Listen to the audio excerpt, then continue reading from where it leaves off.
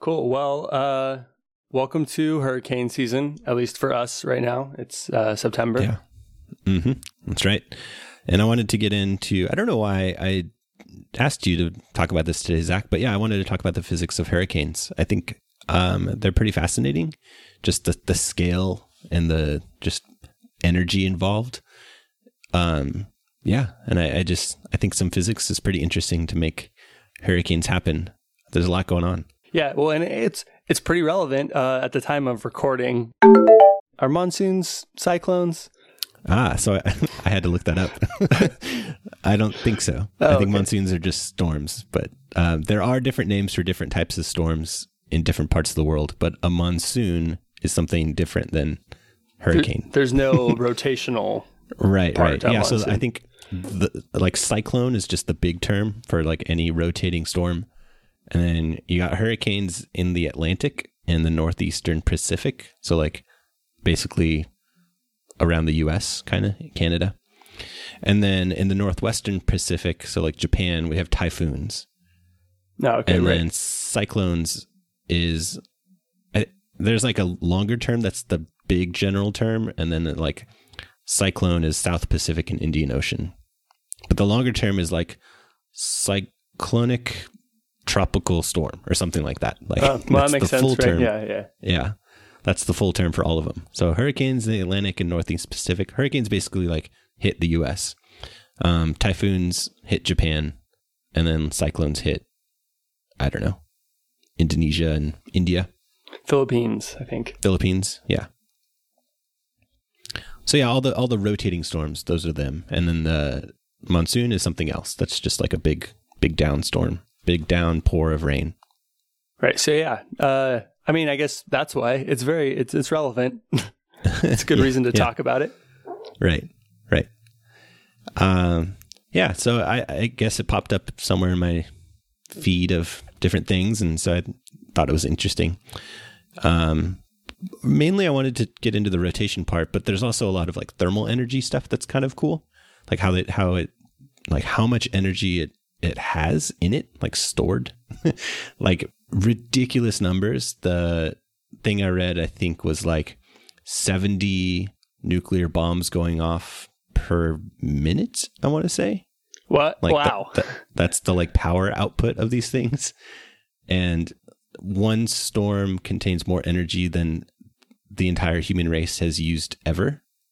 Like just that's the energy output of these things. Wow. Okay. I thought I saw like not quite that much, but that's insane. Right. Like how do we harness that? Yeah. Put up a bunch of wind turbines and then there's no more hurricane. We have a bunch of electricity. Yeah. We just have to engineer the crap out of them. Right. Yeah. So here's the quote. Scientists estimate tropical cyclones release energy at a rate that's equivalent to 70 times the world energy consumption and 200 times the worldwide electrical generating capacity. So like the rate that people consume energy in the world, a hurricane releases 70 times that at that same moment. Like in any moment of time, we consume energy, and then the hurricane does 70 times that. Yeah. So like, on average, we're using one human amount of energy. I don't know what you want to call that, one esplee of energy, and the hurricane is using 70 times that on any moment. Wow. Okay. Yeah. So it's equivalent to exploding a 10 megaton nuclear bomb every 20 minutes. So that's the nuclear bomb comparison. Wow. I was off by my per seconds, but still 10 megaton nuclear bomb every 20 minutes.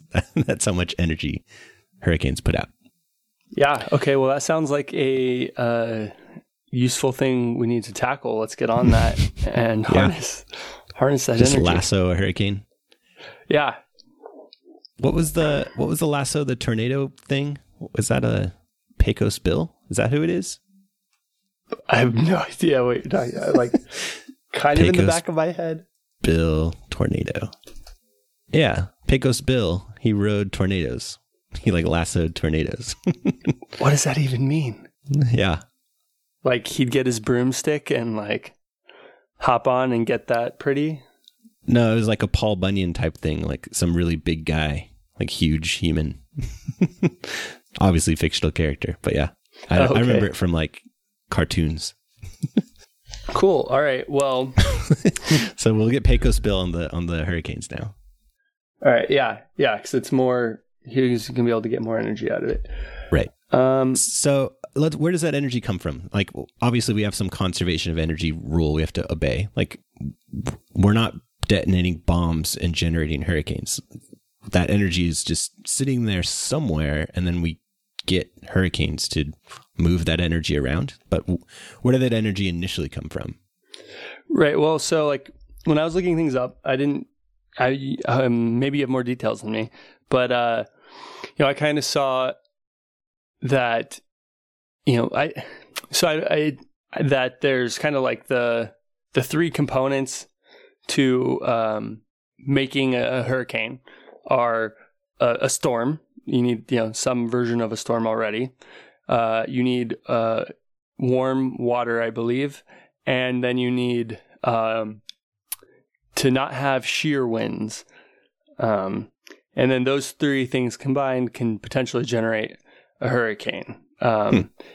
What's that third point mean? I don't really know it.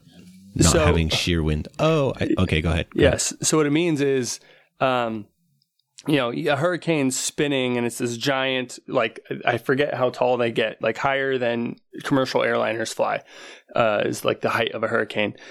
And what can happen, and there's air flowing from the bottom to the top and it kind of sinks back down and you get this loop. Mm-hmm. If you have really strong winds blowing one direction, let's say east at the base of the hurricane, and really strong winds blowing west at the top of the hurricane, it'll kind of disrupt that circular flow pattern, and it can actually just tear the hurricane apart. Okay. So like top to bottom shearing, like don't have that happening. Yeah. Okay. Got it. And that was kind of like the three things I saw. So I don't know if what you're getting at is the warm water part, or if there's something else before that I'm not. I think it's aware the of. warm water part is what I'm getting at. Yeah, like the sun warms up the ocean water gets warm, and that warm water has a ton of energy in it, right? So like the ocean being warm is the source of the energy. Yeah, I mean, water. Okay, well, first off, I like to point out whenever this comes up that like all energy, it's like I feel like you can trace any energy back to the sun at some point, right? So it's like, it always comes from the sun. But except geothermal. Yeah, I guess that's true. Although, you could say, well, it was from some star that exploded at some point and then that stuff collected. Okay. Depends on how far you want to go back. But yeah, maybe not our sun. Right. But so like, I mean, just water itself can hold a huge amount of energy. I remember learning in high school, I think it was, that there's communities in maybe Canada or Alaska, I want to say, where they'll put a large container of water in their house. Mm-hmm. And when it gets really cold, that water will freeze. But when water freezes, it goes from a high energy state to a low energy state. So it gives off energy. And where does that energy go? It goes into the house. And so it actually, like the giant container of water freezing will keep your house warm. Right. Right. Yeah. If the water wasn't there, all like the energy of the house would be lost to whatever's cooling off the house. Yeah. Instead, it cools off the water and the house stays somewhat warm. Not as cold. Yeah. I mean, or if you've ever just like put some, a gallon of tea out in the sun for a little while and then you like bring it back inside, that thing stays warm for a long time. Mm-hmm. So like, yeah. So all this energy of the ocean, and I should say like the surface of the ocean, really, because, that's what's in contact with the hurricane. That energy is released. The water evaporates and turns into water vapor instead of liquid water. And what that does is it cools down the surface of the ocean, but then the air is now warm because it has this energy that was released from the evaporation of the water that's stored now in the air itself. So the air warms up, and we know warm air rises. So then all of a sudden we have this upward moving air. And what that does is the upward moving air draws in air from the surrounding areas of the surface of the water, right? So at some place there's a bunch of upward moving air. Next to that is a place where there's air rushing in to fill in the empty space that the upward, like if there was no air to the side of it and the air just went up, what would it leave behind? Nothing, like a vacuum, right? So we need air to fill in that space. So we all of a sudden have this like sideways moving air filling in the place where the upward moving air just left. Yeah, so you get kind of like a low pressure zone from the air moving up. Right, exactly. Critically, we have a low pressure area. And then that low pressure, lower than the surrounding area, since it's lower pressure, it's kind of like sucks in the air from the surrounding areas. Right. One thing I wanted to touch on is just like a semi-intuitive way of thinking about evaporation and heat transfer, energy transfer. Mm-hmm. And if you've taken a thermo class or, one of your lower div physics classes, like you probably, I've already heard this, but if you haven't taken those classes, like evaporation really is just when we say something is, 50 degrees, or that seems kind of cold, when it's like 90 degrees, water, we're not talking about like everything in it is exactly 90 degrees. Like on a molecular level, it's all moving at kind of different random speeds. And some molecules have, a higher energy and some molecules have a lower energy, but that kind of averages out to a thing that we say is temperature, and that's 90 degrees. But what can happen, right, is that the higher temperature molecules that are moving around, if they're near the surface, they can just leave the surface if they have enough energy. And so they carry that energy away from the water, so the water gets cooler because it lost like that molecule and that kinetic energy. And then the air now is getting warmer because now it's gaining that sort of energy. So that's kind of what's happening at the surface of the ocean there. So you have these molecules that are moving fast enough that they get to leave. So the ocean drops in temperature, is what you said. And then the air gets a little warmer because of the water that's moved into it. Right. Yep. Yeah, exactly. So keep what I just said in mind about the low pressure kind of like sucking in the surrounding air, because we're going to come back to that in a little bit. But I want to talk now, like we haven't gotten to like how the hurricane actually starts rotating. And to do that, I want to like just start by thinking about rotations in general. And in particular, thinking about rotating reference frames. And what I mean by that is we normally think of your room as you're sitting at your desk or in a car. Let's not go to a car. Just sitting somewhere. Like this we would consider non-rotating. We would consider it an inertial reference frame. That means it's not accelerating. It's not spinning. Nothing like that. Now, we're technically on Earth, which is rotating, which therefore is a rotating reference frame, really. Even though we don't treat our house as a rotating reference frame very often, sometimes we do need to worry about those effects that come about when you're in a rotating reference frame. And to start, I think the best place is to imagine like a playground merry-go-round, which is the typical physics demo. If you have one of those near a classroom and you're a physics teacher, go out to that thing and play around with it. And it's such a quick way to demonstrate this like kind of complicated phenomenon, but I think everyone's experienced it. So if you picture yourself on one of those playground merry-go-rounds, like the basically big platforms, like, I don't know, what would you say, 10, 15 feet across? Yeah, something like that. Yeah. And you get a bunch of people on it and you push along the outside and you all hop on and the whole thing spins. That's what I'm talking about. So imagine the thing spinning and you're sitting across from somebody on that merry-go-round as it spins, and you're holding a ball, and you throw that ball to the person across from you. What you're going to see is that it doesn't hit the person directly across from you, even though you threw it straight at them.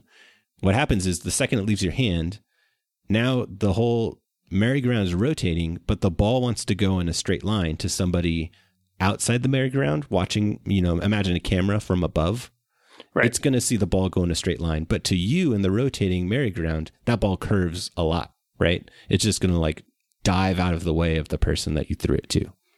So that's what we mean by when you're in a rotating reference frame, you got to treat things a little differently and be careful about directions that you expect things to travel.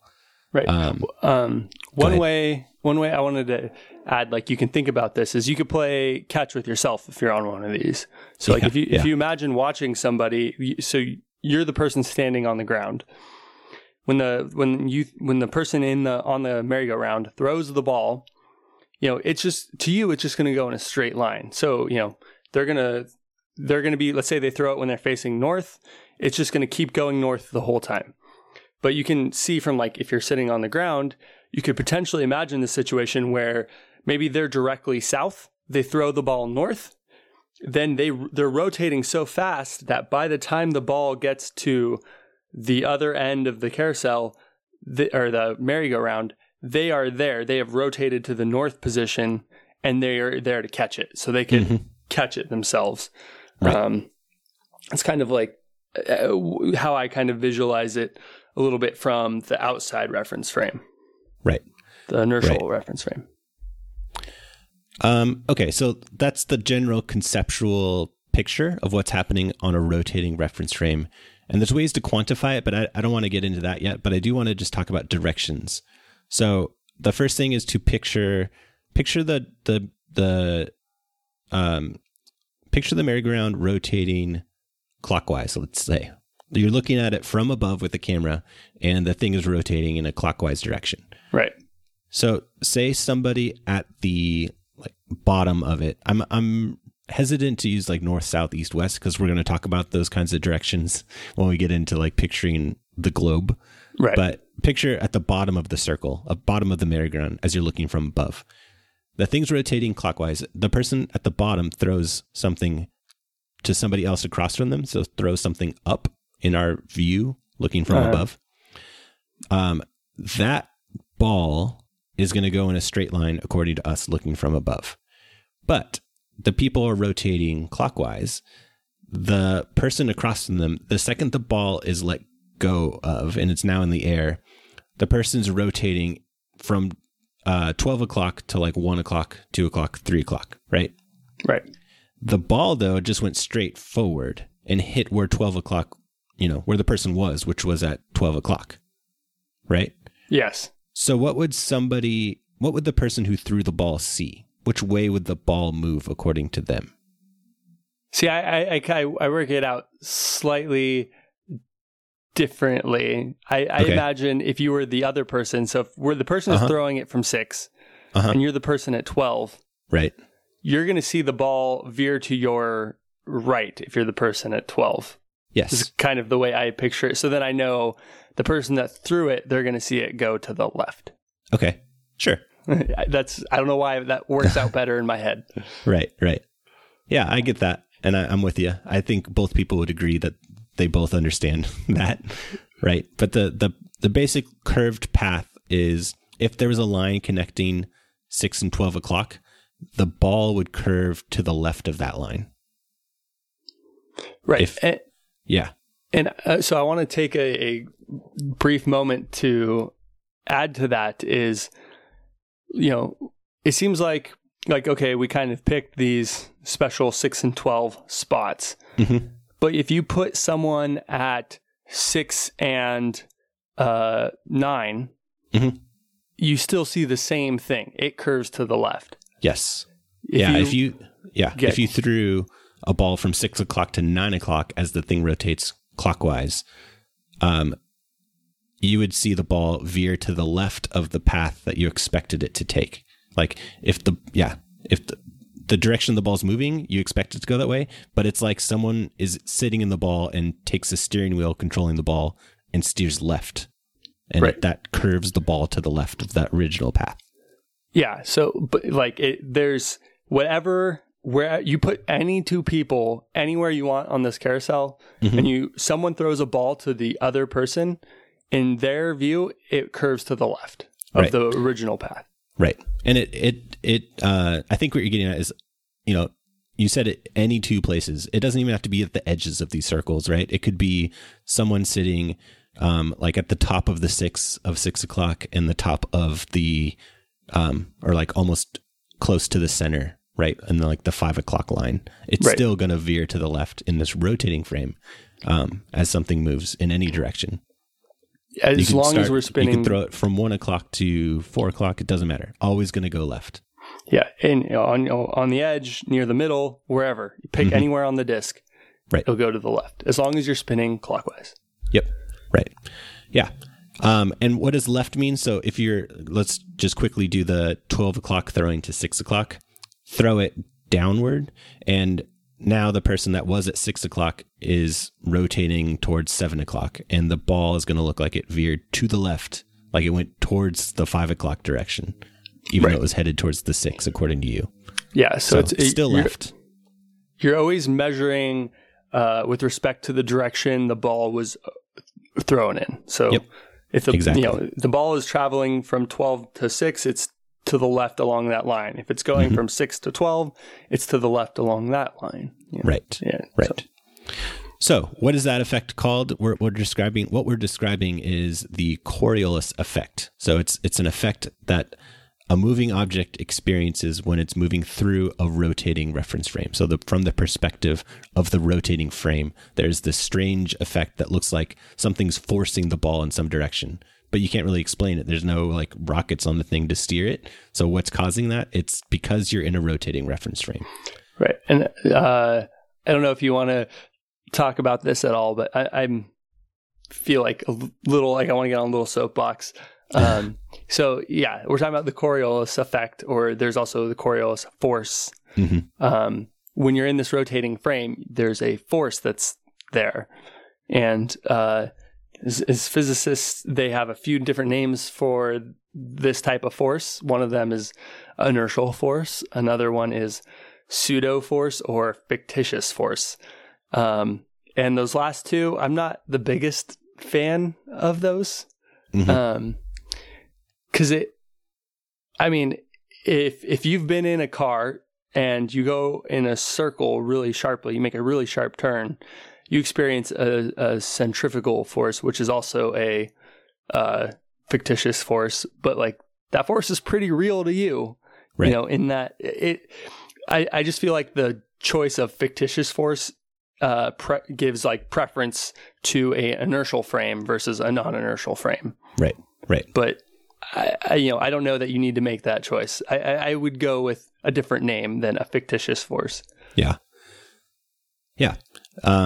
It's just representing the actions of something in your rotating reference frame. It's like those paradoxes. Like, it's not really a paradox. Everyone who understands physics can explain what's happening. Like, everyone agrees that this is what should happen, and it's not like wrong.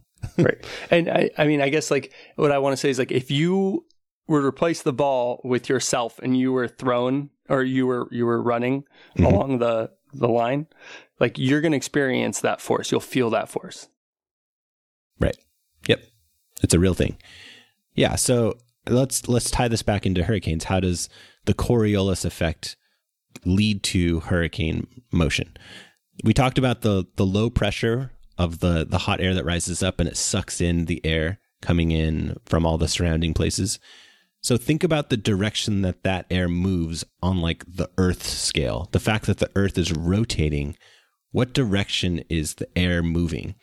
So if the air is, say, close to the equator and it's moving towards the North Pole, which way is the Earth rotating now? We should probably talk about that. Is it a clockwise or a counterclockwise rotation as viewed from somebody above the North Pole, let's say? Okay, above the North Pole, it is a counterclockwise rotation, that's right. I believe, because it goes... East Coast sees the sun first, and then the West Coast sees it. So that, to me, thinking about the East Coast rotating around, would see from above the North Pole, you would see the Earth rotating counterclockwise. Right. Yep. So imagine a piece of air moving towards that low pressure zone from the equator to the low pressure zone. Is it moving like from 6 o'clock to 12 o'clock or 12 to 6? Like, what's the direction would we say? And actually, I need your help visualizing this, because I think I get it, but I need some concrete answers to like, what is the circle that we're describing as rotating? Because now it's not a disk like the merry-go-round, it's a sphere. So like what circle of rotation are we talking about here? Right. Well, so that's kind of the neat part about it being a sphere, is in some respects you can reduce it to a circle, but in other respects you can't. Right. Because like the actual answer is, if you were at the equator and if there's a little bit of air right at the equator and it starts to move north, it will experience no Coriolis force. Exactly. Perfect. I agree. Yeah, I think I said that actually, so I shouldn't have said it that way. But yes, you're right. You're right.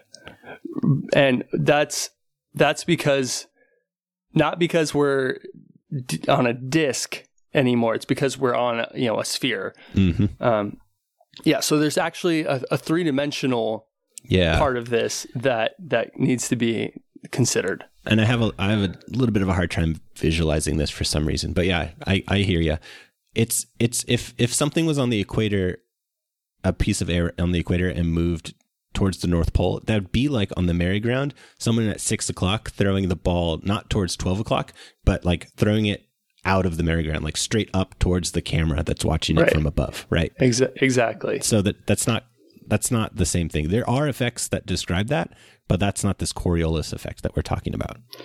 Right. Well, yeah. So one kind of little trick you can do. I don't know if this will help. This might help our physics listeners out there.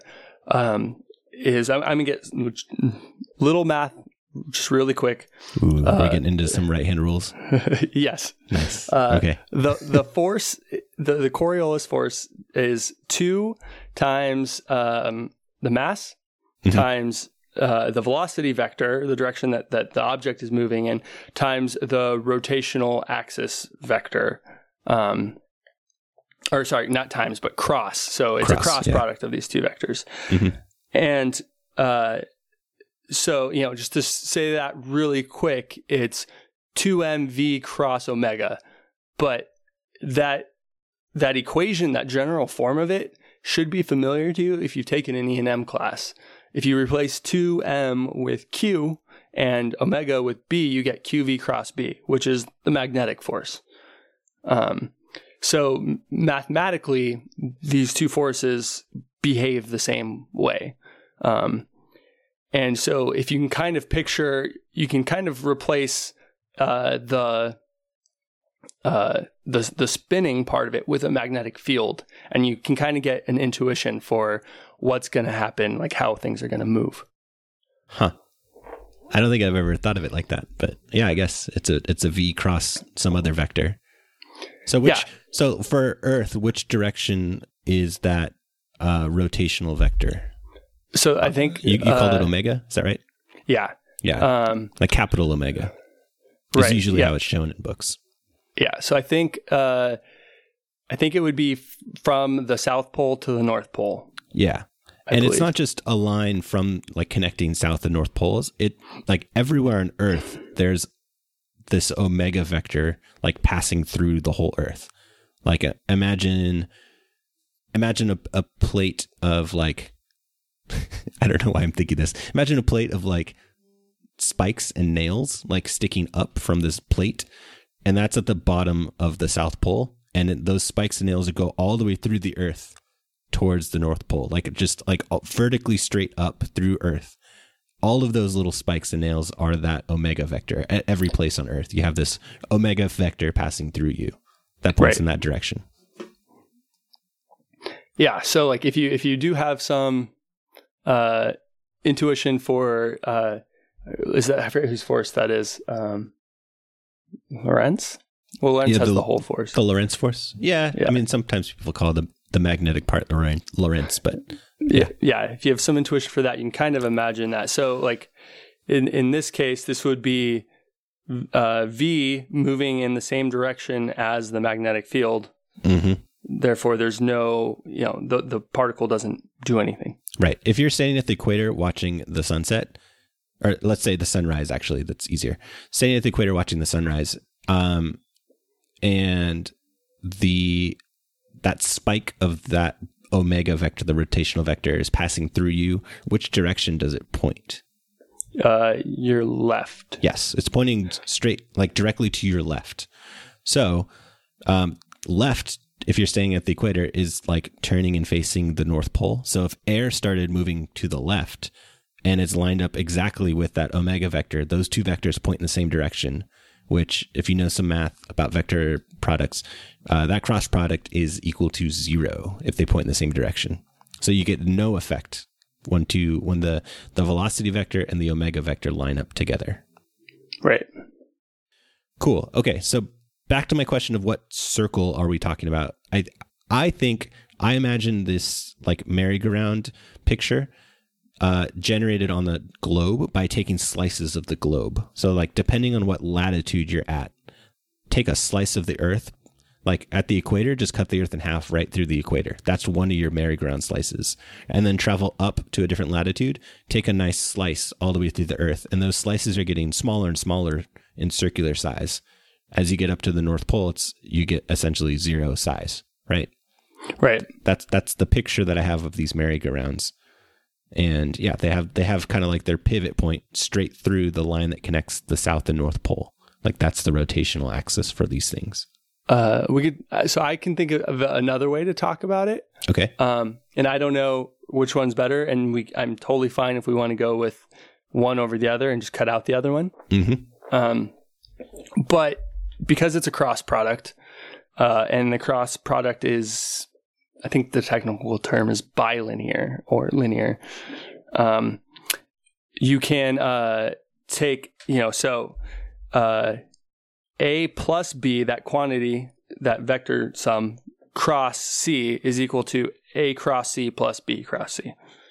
I don't want to get too into that, but essentially what that means is we can look at individual directions to try and figure these things out. Yeah, I see what you're saying. We could break up, since we're kind of like the air that we're talking about moving along the surface of the Earth is kind of like not throwing the ball straight to the person from 6 o'clock to 12 o'clock, but kind of like up also, right? Yeah, there's always kind of some upward component to it. And so, if we, or like maybe we can combine both of these things. What we just talked about was, if you're standing at the North Pole, and you go up, that you throw the thing up, there's no Coriolis force. Right.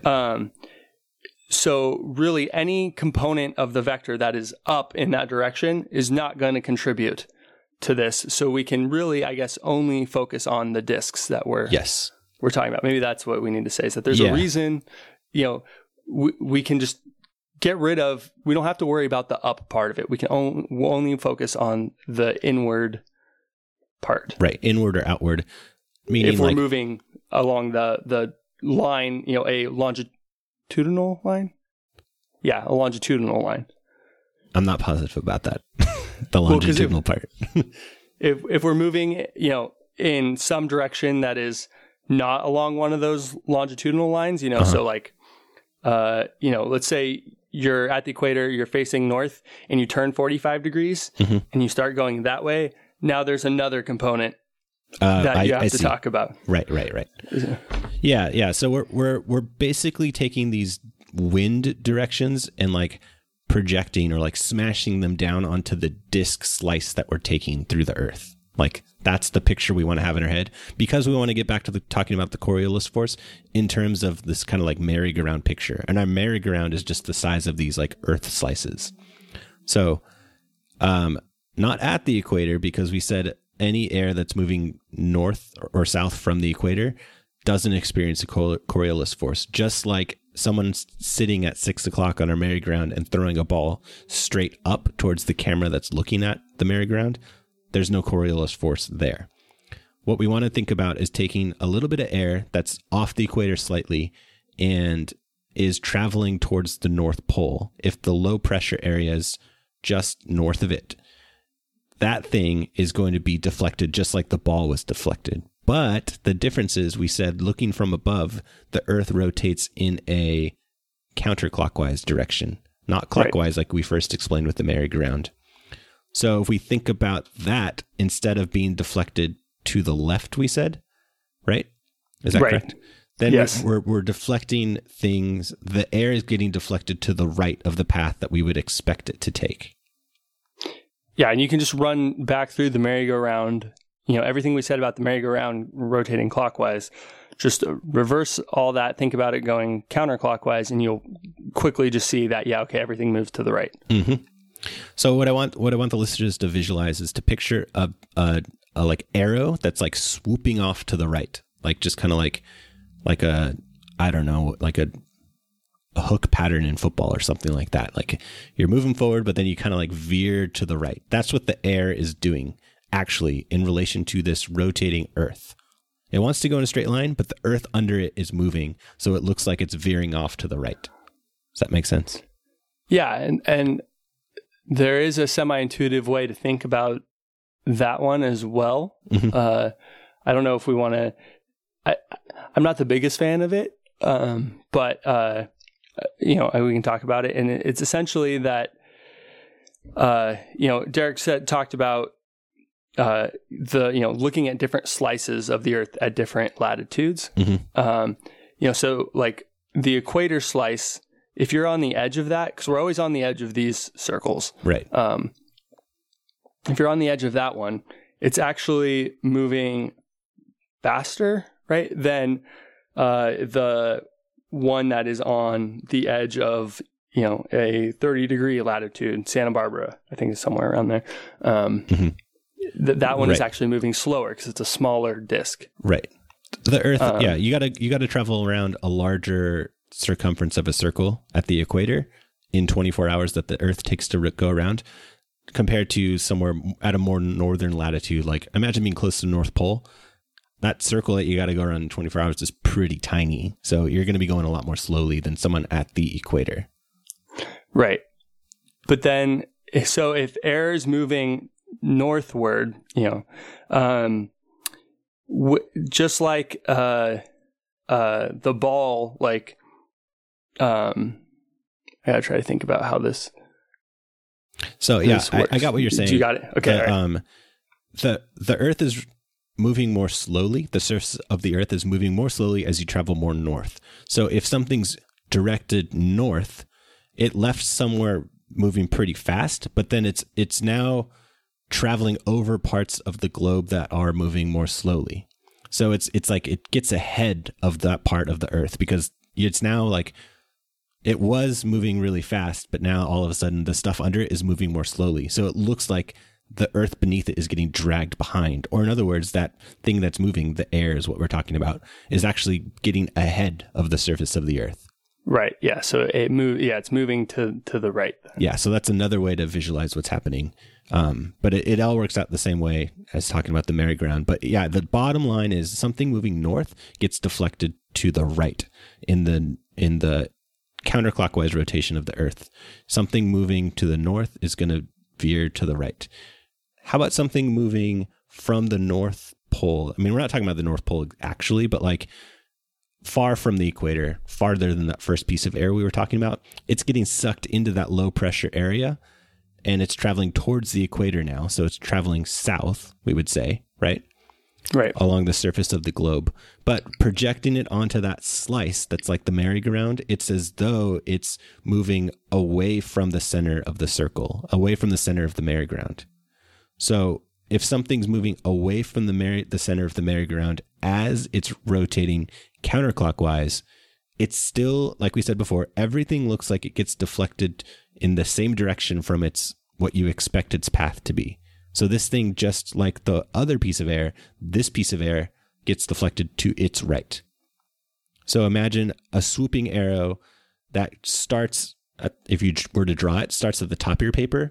Draw your pen, drag your pen downward, and then swoop it off to the right of its original path, which means your pen actually goes to the left. Does that make sense to you? Yep. Yeah. So you're kind of like making like a J. That's the direction that air would travel on the surface of the Earth, moving towards the low pressure area. Right. Yeah. And then, you can fill in the same thing from the east and from the west. I'm glad you said that. Can you? Because I know that's what most of the books and pictures show. And I tried to like actually work it out with the vectors and everything. And I am not positive if they actually do that. So imagine a piece of air on the surface of the Earth to the left of that low pressure region, moving to the right. Like the air is moving directly east on the globe. Right. Does it veer off to the right like the other directions do? Which would mean it goes south? Like, yeah. So I need help with that one. I need help with that one. Imagine you're on the disc. Mm-hmm. And you're right at 12 o'clock. Okay. Because where you said we were throwing it, which direction? To the east? I originally said, moving to the east. Yeah. Okay. So you're at 6 o'clock. Okay. Good. And you're facing the direction you're rotating, which is counterclockwise. That's right. Counterclockwise now for the Earth. Yes. Yeah. And you throw the ball straight in front of you. Mm-hmm. If you imagine that the ball is going to go straight, but you're going to see it, again, curve to the right. I got it. But what does that mean? Like to the right, according to somebody at 6 o'clock on this rotating disc, like that means it leaves the merry-go-round, which it does. Like on the merry-go-round version of this, it veers off to the right. I got that. On the globe version of this, that means it goes...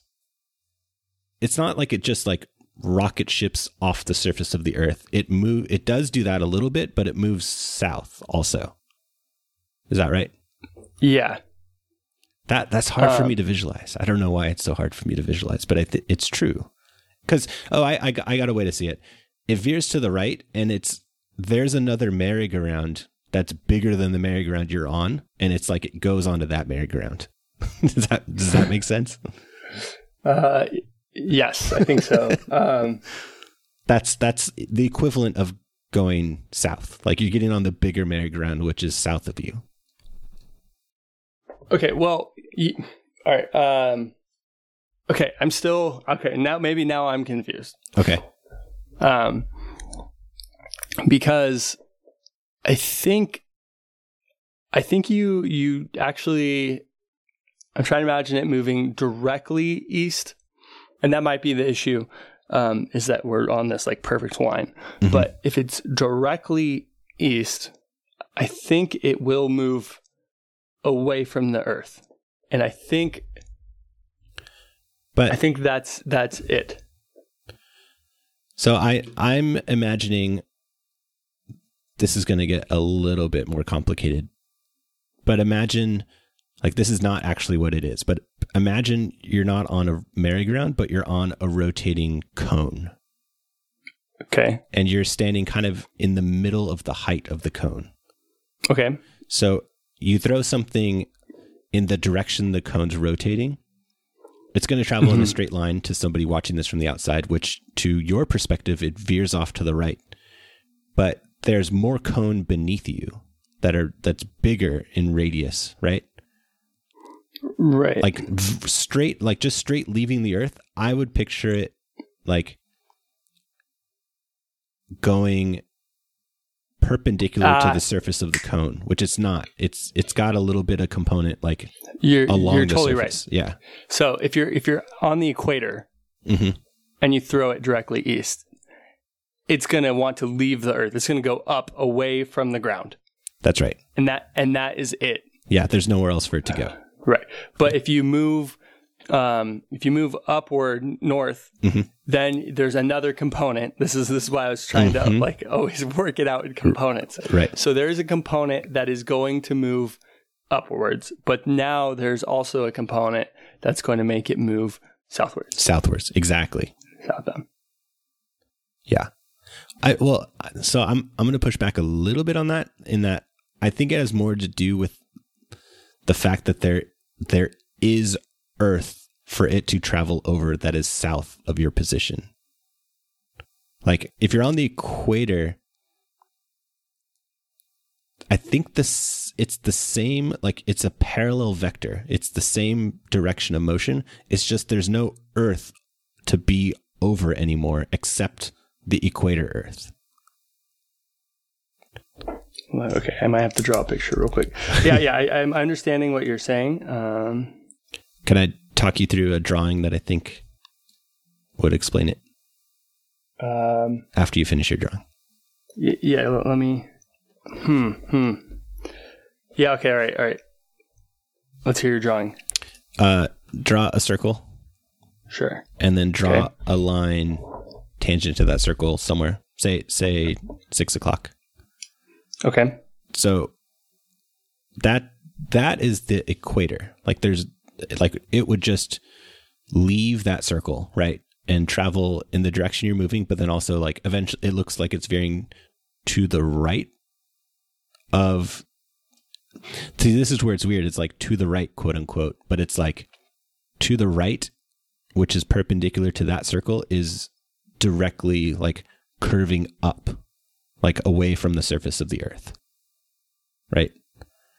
Like you on the surface of the Earth are veering from where you are right now, and somebody watching you from above, you're moving to the left in like this curved pattern, right? But the ball or whatever is moving in a straight line. Right. So put yourself in the perspective of the person on the rotating platform or on that circle. Okay. It looks like it veers to the right. But on the equator, what does that look like? That's leaving the Earth, like just straight going away. The altitude gets bigger and bigger and bigger. Nothing else happens. Right? Right. So now draw a circle that's bigger than the circle that you just drew. Concentric. Concentric, yes. Okay. So now imagine you threw the ball and it's traveling in the same direction. It's the same straight line perpendicular to that circle. But now there's that bigger circle that ball is over. So right. Where is that bigger circle on the globe? That's somewhere south of you. And you would say that ball is now over something that is south of where I am right now. Does that make sense? Right. Yes. Yeah. So on the equator, there is no bigger circle to be over, which you would say is south of you. Right. Yeah. So it just moves away from the ground. Yes. That's right. Okay. So we have our air that's getting sucked into this central low pressure area. It's low pressure because the warm air rises and it leaves this empty space behind. And so air comes in to fill that space. Every direction of moving towards that low pressure region on the counterclockwise rotation from looking from above is going to lead to the air being deflected, we said, to the right. Is that right? Yes. So imagine we have the air that's moving from the north to the south. We said that kind of made like a J path. Imagine the air from the south moving towards the north into that low pressure region. That's like a lowercase r kind of shape. Right. A badly drawn lowercase r. Put those two things kind of next to each other, like position the J slightly above the R.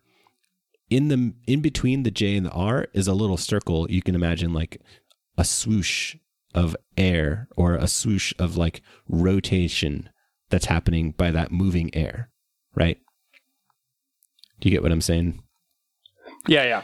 So that right there, that's your hurricane. It's everything that's getting deflected right, and then you can draw the other ones also. Draw a straight line from the left to the right, and then have something deflect to the right of that line, of that original direction of motion. That adds to that kind of like circular motion of the rotation of that air. So then we have this big rotating collection of all this in-moving air, but then getting deflected because of the rotation of the Earth. That leads to the hurricane now, all this stormy air rotating which direction? Going right. Going this way. So it is going to be moving counter, I think, clockwise. Yeah. Is that right? Yeah, that's right. So all the rotations of storms and cyclones in the northern hemisphere, we haven't talked about the southern hemisphere yet, but we're talking about northern hemisphere, lead to counterclockwise rotations, all because of the Coriolis effect. Right. All because we're on a rotating frame. Yep. We're in a rotating frame of reference. Exactly. The Earth's rotation leads to these hurricane circular motions in our perspective. Right. Right. Okay. So that's the rotation of the hurricane. Now we have this like other stuff happening. There's the winds that just move the hurricane from off the coast of Africa into the like Caribbean and eastern United States, right? There's like ocean currents that like move this stuff around. We kind of deplete, the storm kind of depletes the energy of the surface waters of the ocean, and you're left with like kind of cooler water, and so the storm can't survive. So it's kind of like moving into warmer waters and keeps traveling with the warm water. That's one way to think of it. It's like collective motion. But all the while, we have interesting. This low pressure area, and it's sucking in this air, which just leads to this rotation because of the rotation of the Earth, leads to the rotation of the storm in a counterclockwise motion. And there's other stuff. I think you kind of mentioned it, and I think this is the last puzzle that I have left of like, I don't really understand it. So we talked about the incoming air getting sucked in to the low pressure region. It rises up because it's with all this other warm air. That's the evaporation off the ocean, right? Right. And then what happens when the air gets up to the highest point, like the highest of the high part of the hurricane? Where does it go? I think it moves back out away from the eye of the hurricane. It does, right? So that's what I thought. But then what that means, I think what that means, and correct me if I'm wrong, now we have stuff moving the other direction. Like, imagine the low pressure region, but then a piece of air moving back from that low pressure region to the south. Right. It's going to get deflected to the right of its direction of motion. Correct? Mm-hmm. Yeah. Is that in the opposite direction as the air on the surface of the Earth at the bottom of the hurricane, which is getting deflected to its right? Right. Okay. So yeah, let's think about that. So you have, if air's coming in from the east, it's going to get deflected, or going from west to east, it's going to get deflected right, which is southward. Mm-hmm. But then you have at the top, we think, air going the opposite direction. So it's going to go from east to west. It's going to get deflected to the right, which is northward. Right. So does that mean we have like a twisting, like the top of the hurricane is rotating in the opposite direction as the bottom of the hurricane? I think slightly not. This is just intuition. I haven't thought too much about it yet, but I'm imagining, okay, let me draw a picture. It's going to go to the right. Because because I was imagining, the thing I'm trying to get at is, it's a divergence sort of thing. Mm-hmm. Like all the air is coming, it's sinking on the lower bottom part. It's sinking to the hurricane. It's all flowing inwards towards the eye, but outwards, if it's all flowing away, I don't know if the net result is that it ends up combining to like a collective motion to do anything. Yeah. I see what you're saying. I could see that. But yeah, you're right. Yeah, like what does that even look like? Like not. Oh God, I drew a bunch of right angle kind of arrows, and now I have a swastika on my paper. I'm gonna add a few more. Like they definitely all move in the same direction, which is clockwise, but it's not like I see what you're saying. They're not collectively making this like huge rotational like movement that like causes the whole thing to move, right? Like yeah, it's like it's getting we can say it's like dispersing the air rather than what's happening at the surface of the earth, which is the air is coming in together and it's like building up this motion. Like it all kind of like adds together to make a circle. But then when it's all going away, it just goes. I don't see like a circle forming really, right? At least not, and maybe it does, but if it is, I think it'd be a larger circle. And I mean, I don't have. There's no like physical reason that I can think of why this is true, but my picture of it in my head is that the winds are kind of slower. Like the outward moving air is slower at the top of the hurricane than the inward moving air at the bottom of the hurricane, like at the surface of the earth. I don't know if that's true. I don't have any reason for that to be true, but it feels correct. Right. And so do we have a reason why we think it is moving away from the eye of the hurricane at the top? I don't, except for just like where else would it go? Like we got air coming in from below, and I think it rises up to the place where it's like in thermal equilibrium somewhat with like at least the densities are the same, right? It's going to rise until the density is equal to the surrounding air. And then it's not going to rise any further, so it can't really expand up anymore. So it kind of gets trapped and just has to spread out sideways. That's my guess. What I'm kind of wondering is, do you get a high pressure zone near the top of the hurricane then? I don't know. Higher than what? Higher than I guess the bottom or the surrounding part. I don't know. You mean because there's just more air there? Is that what you mean? Like it's kind of because it's all moving. It's like building up to that one spot. I don't know. The last part that we haven't talked about is it falls back down. Like it spreads out, but then it gets sucked back like down. Like it cools off, which means it gets denser, and then it falls back to the surface, and it's kind of like this churning cycle. Outside of the rotation of the hurricane, but like looking at a slice through the hurricane, like you're cutting a slice of cake, there's these like other cycles that are happening. Yeah. If you if you were looking at a hurricane and you cut it in half vertically, you'd see, the eye is kind of a dead zone, but on the edges, there's, at the edge of the eye, there's air going up, like we said, and then at the top it goes out, and then once it's far away, it comes back down, and then once it gets to the surface of the ocean, it goes back in, and you kind of get these two loops that will form. Yeah, we haven't talked about that's a little simplistic, but that's roughly. Yeah, we haven't talked about the eye, but what's happening there? Why doesn't everything just spiral? Like, why doesn't it actually reach in like at one point and then everything just go up? Like, why does the eye even exist? Why is it clear? I don't really understand why the eye is a thing. I don't know. There has to be a place where the air is rising, right? And that's that low pressure area. But like, why does that keep the eye clear? Right. So I'm wondering if it's almost like a.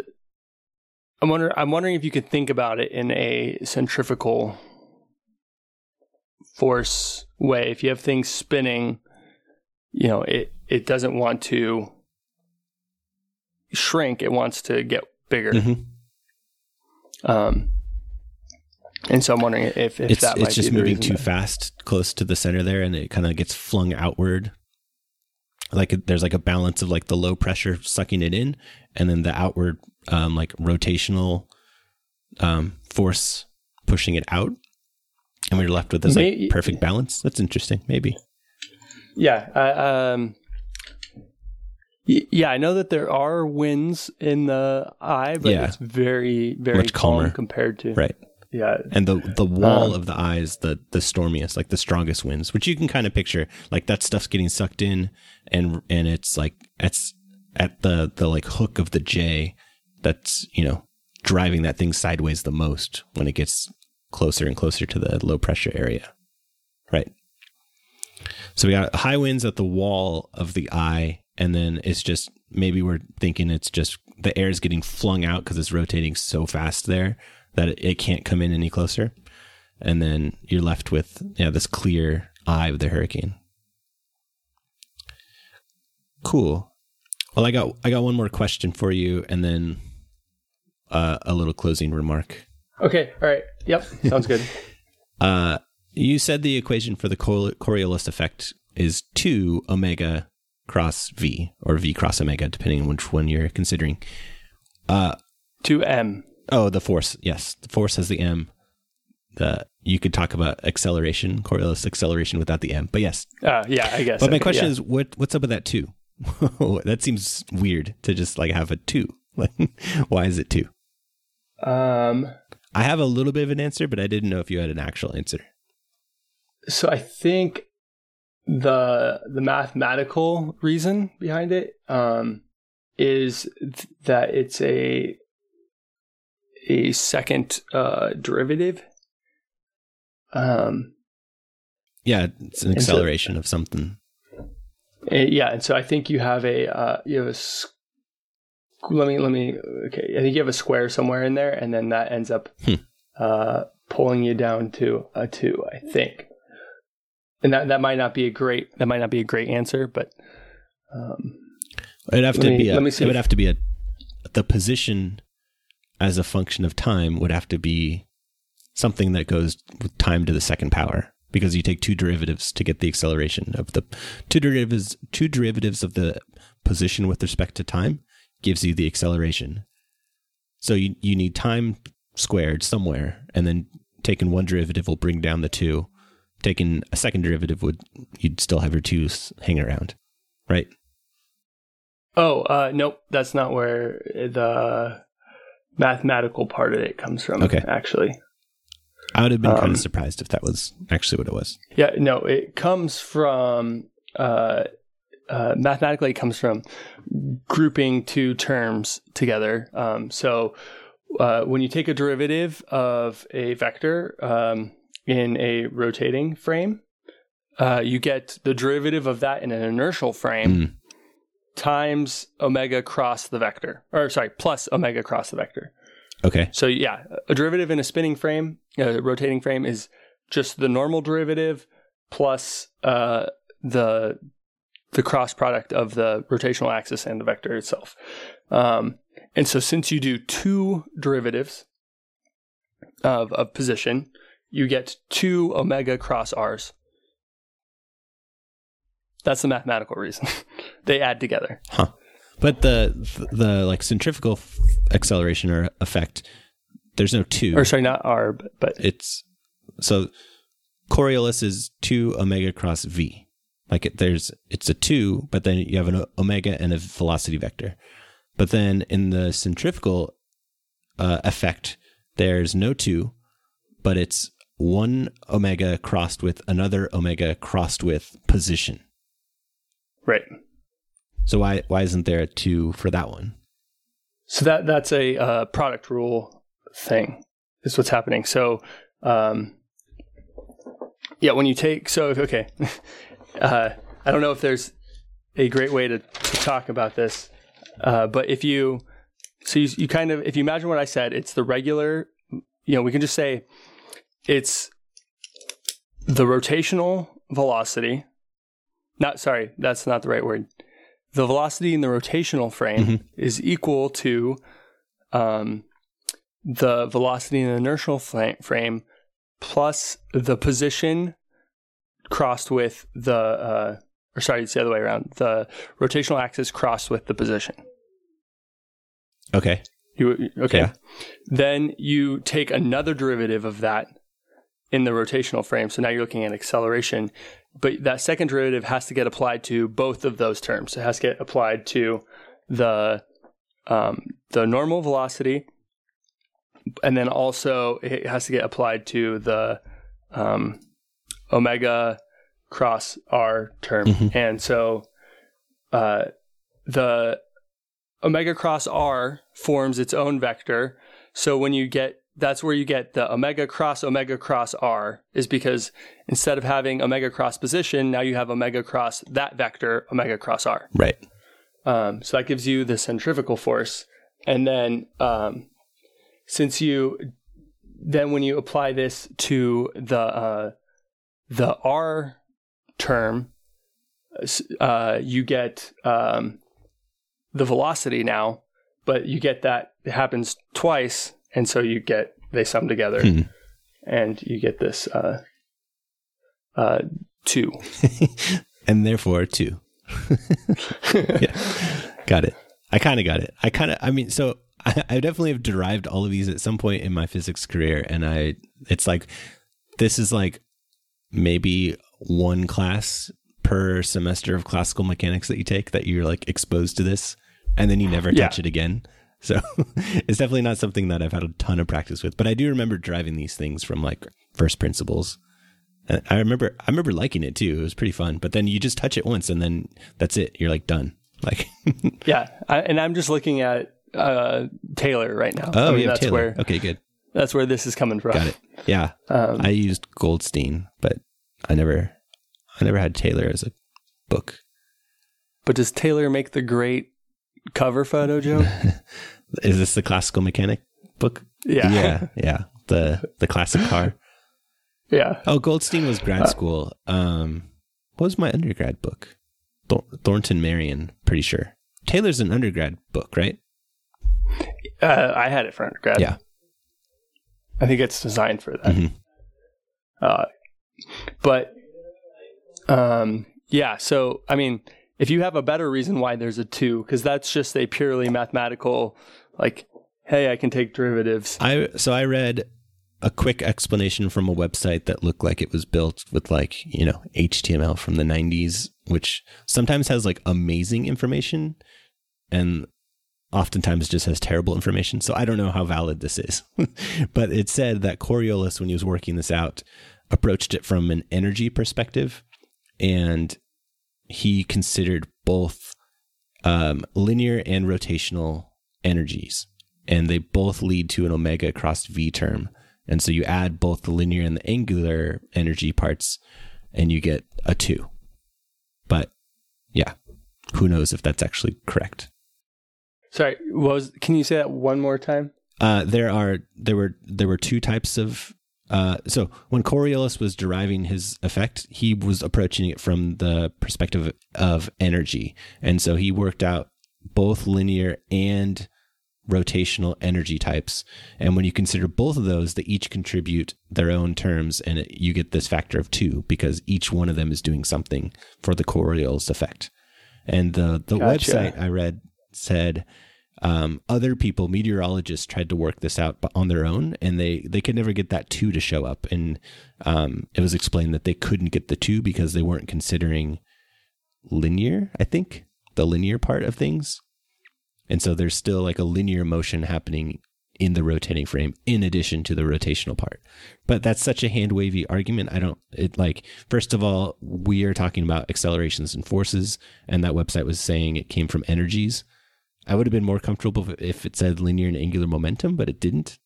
Right. Why are they exactly the same contribution? Like, why does linear give you an omega cross v and rotational give you the exact same thing of omega cross v? So I don't know. That's what I read. Who knows? It's the internet. I'd have to actually sit down and think about the math to see if I could make sense. Yeah. Of that. Right.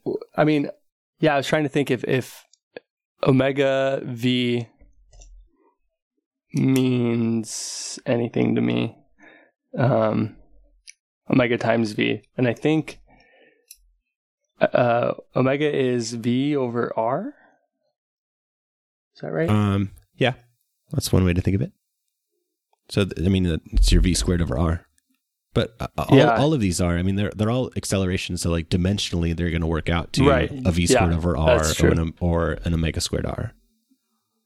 Yeah. But, okay. So to wrap up, one thing we haven't discussed is what's going on in the southern hemisphere. So we talked about it a little bit, but how would you visualize hurricanes rotating in the opposite direction when you're south of the equator? Like, what's the change that happens? Because the Earth isn't changing its direction rotation. It's still, the sun still rises in the east for people in the southern hemisphere. So what's going on there?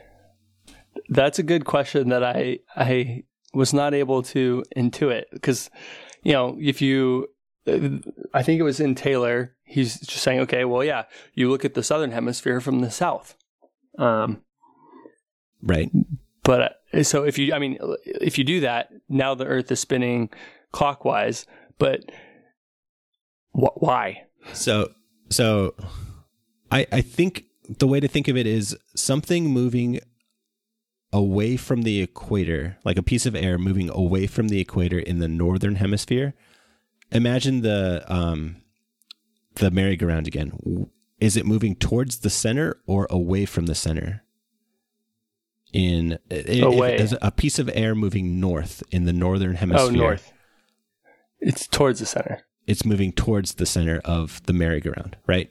Right. Now imagine the same piece of air in the southern hemisphere moving north.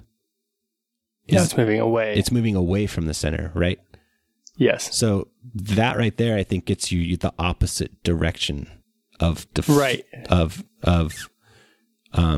deflection in a way. Yeah. The other way to think of it is, you're looking at it from below, which then is rotating clockwise, right? But that doesn't really explain it, because you could have looked at the merry-go-round from underneath it. And right. Well, let's flush that out a little more really quick. Okay.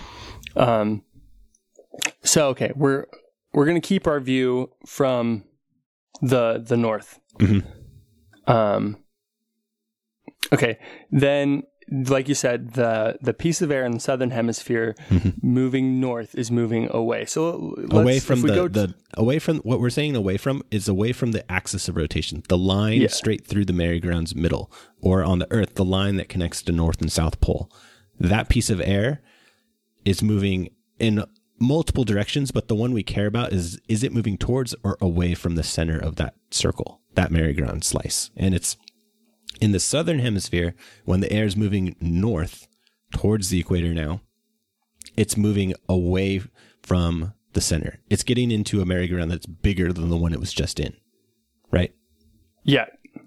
Yeah. Sorry, I was drawing. Yeah.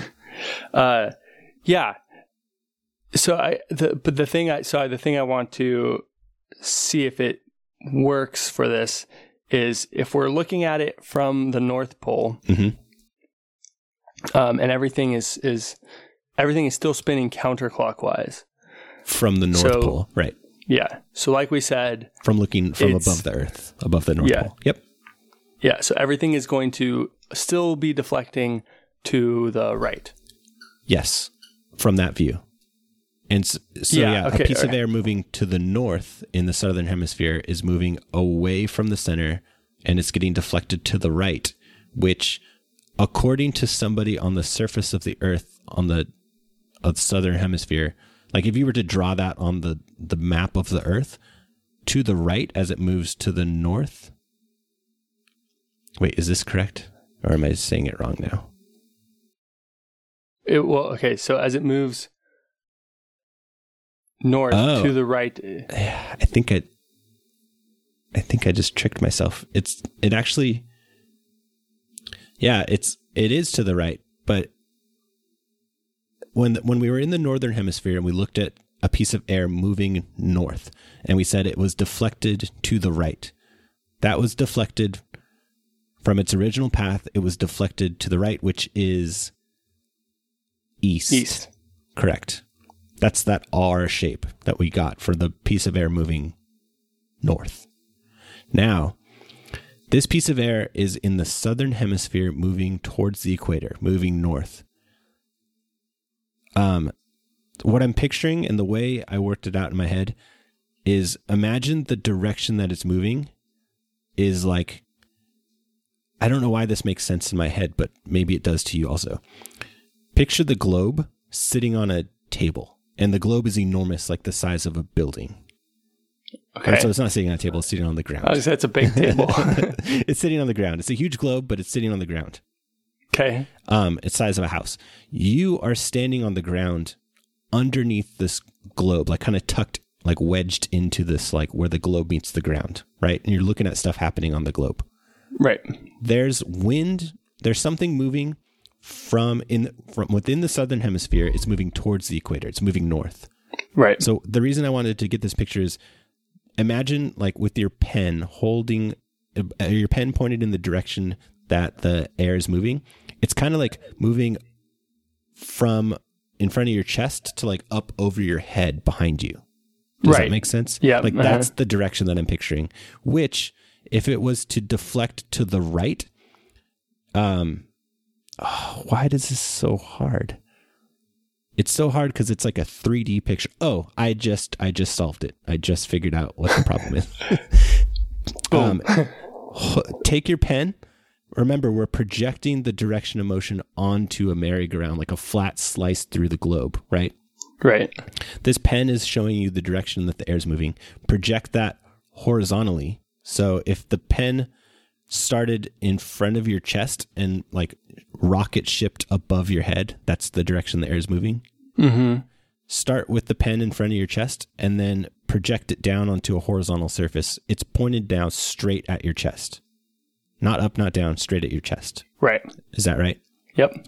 So it's moving away from the center and it's deflected to the right. Which way is that? Is that east or is that west? No, it's west. It's west. So a piece of air moving north in the southern hemisphere, moving towards the equator, moving north is going to get deflected to the west. Whereas when we were in the northern hemisphere, a piece of air moving to the north, away from the equator there, it's deflected to the east. Yeah, I think that is a much better way to think about it. Yeah. Personally, because it's when I in videos that I saw or in books, I just saw it. We'll look at it from the southern pole now, you know. Right, but you could have done that with the merry-go-round. Like, why did that make a difference? Yeah. Like, why pick that direction, right? Right. Right. Yeah. So I think your way makes more sense. Yeah, it's definitely correct, and it's definitely like, I don't know, all-encompassing, but it's harder to explain for sure. I don't know why I needed the globe to be the size of a house, but that's like the second I did that, then I've pictured the pen showing the direction of the motion. I'm holding a pen in front of me, and then it became really clear. Right. Maybe another way to think about it is like imagine the sun's directly above you, mm-hmm. and you lean forward. That would be indicative of you being on the northern hemisphere, going north. You lean forward. Your shadow is directly in front of you. But then now if you lean backwards, that'd be like you standing on the South Pole. Standing in the southern hemisphere. Mm-hmm. Now your shadow's going the opposite direction, 180 degrees. It's going behind you. So the projection onto a horizontal plane is opposite directions. Right. That's correct. Yep. Yeah, we're always projecting it onto this flat merry-go-round. And that projection leads to the direction in our east-west coordinates of a piece of air moving north changing. Right. And we should be able to do the same thing for a piece of air moving south away from the equator and see that it gets deflected. So if it's moving south, I have my pen in front of my chest again and it's moving south. It's kind of pointed like towards the ground in front of my feet if I was standing up. Mm-hmm. And I'm projecting that now flat. So I'm laying my pen horizontally and it's deflected. We said to the right. To the right. Deflected to the right.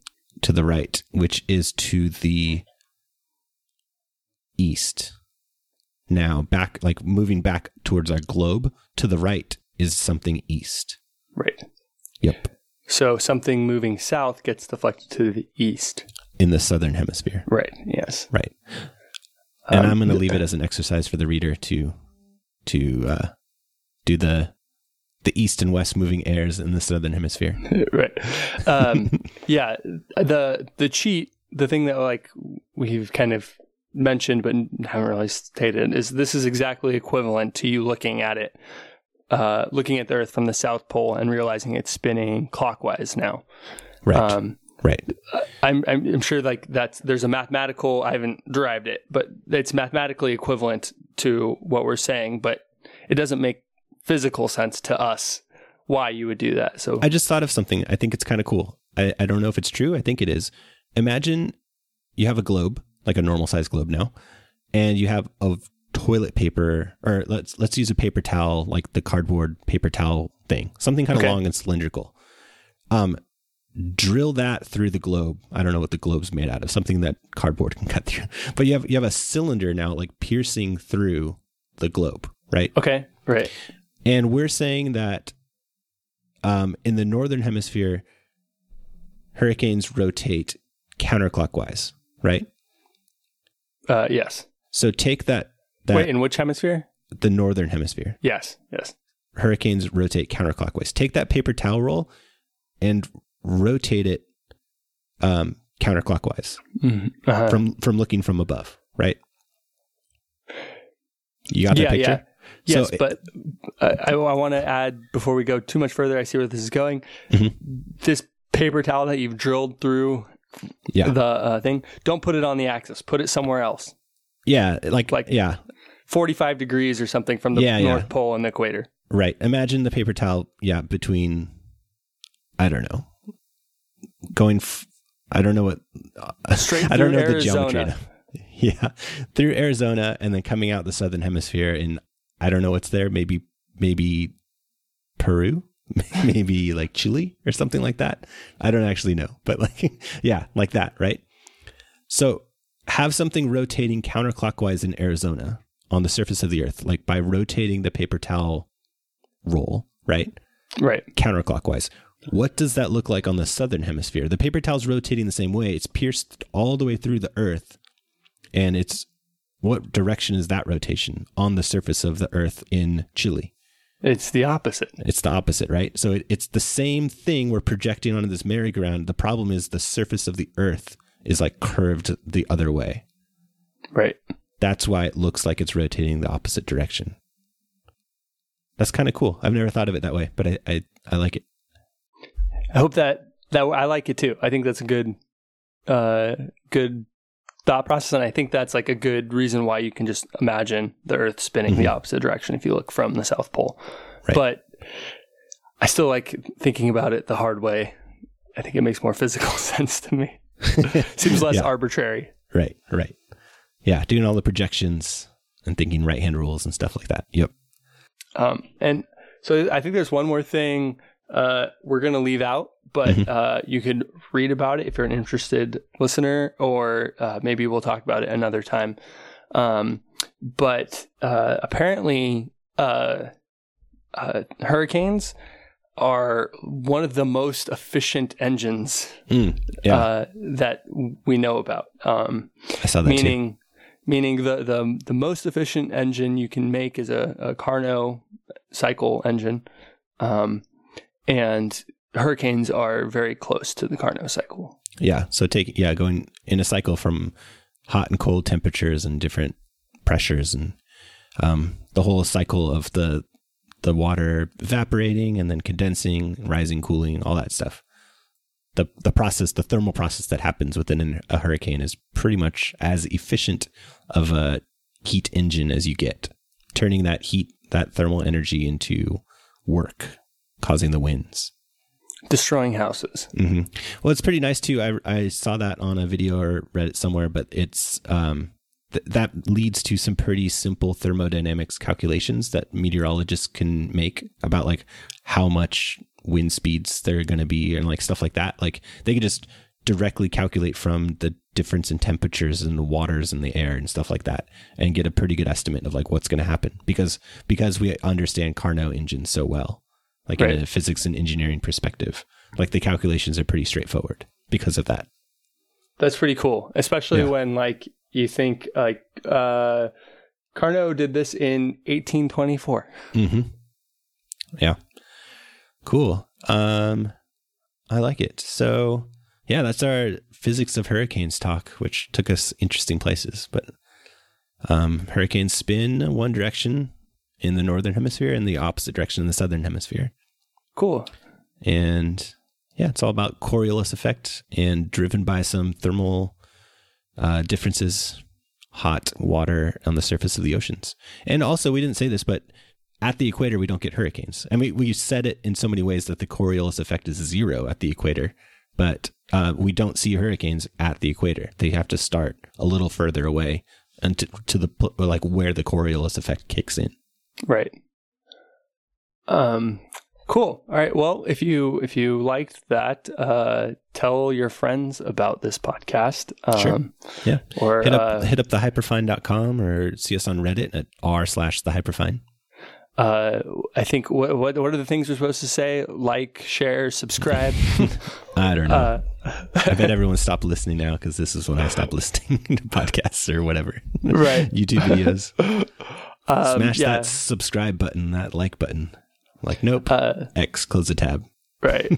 And then tweet me at splizak. Yep. I am at like tortilla. Especially if you have things you want us to talk about. Yep, for sure.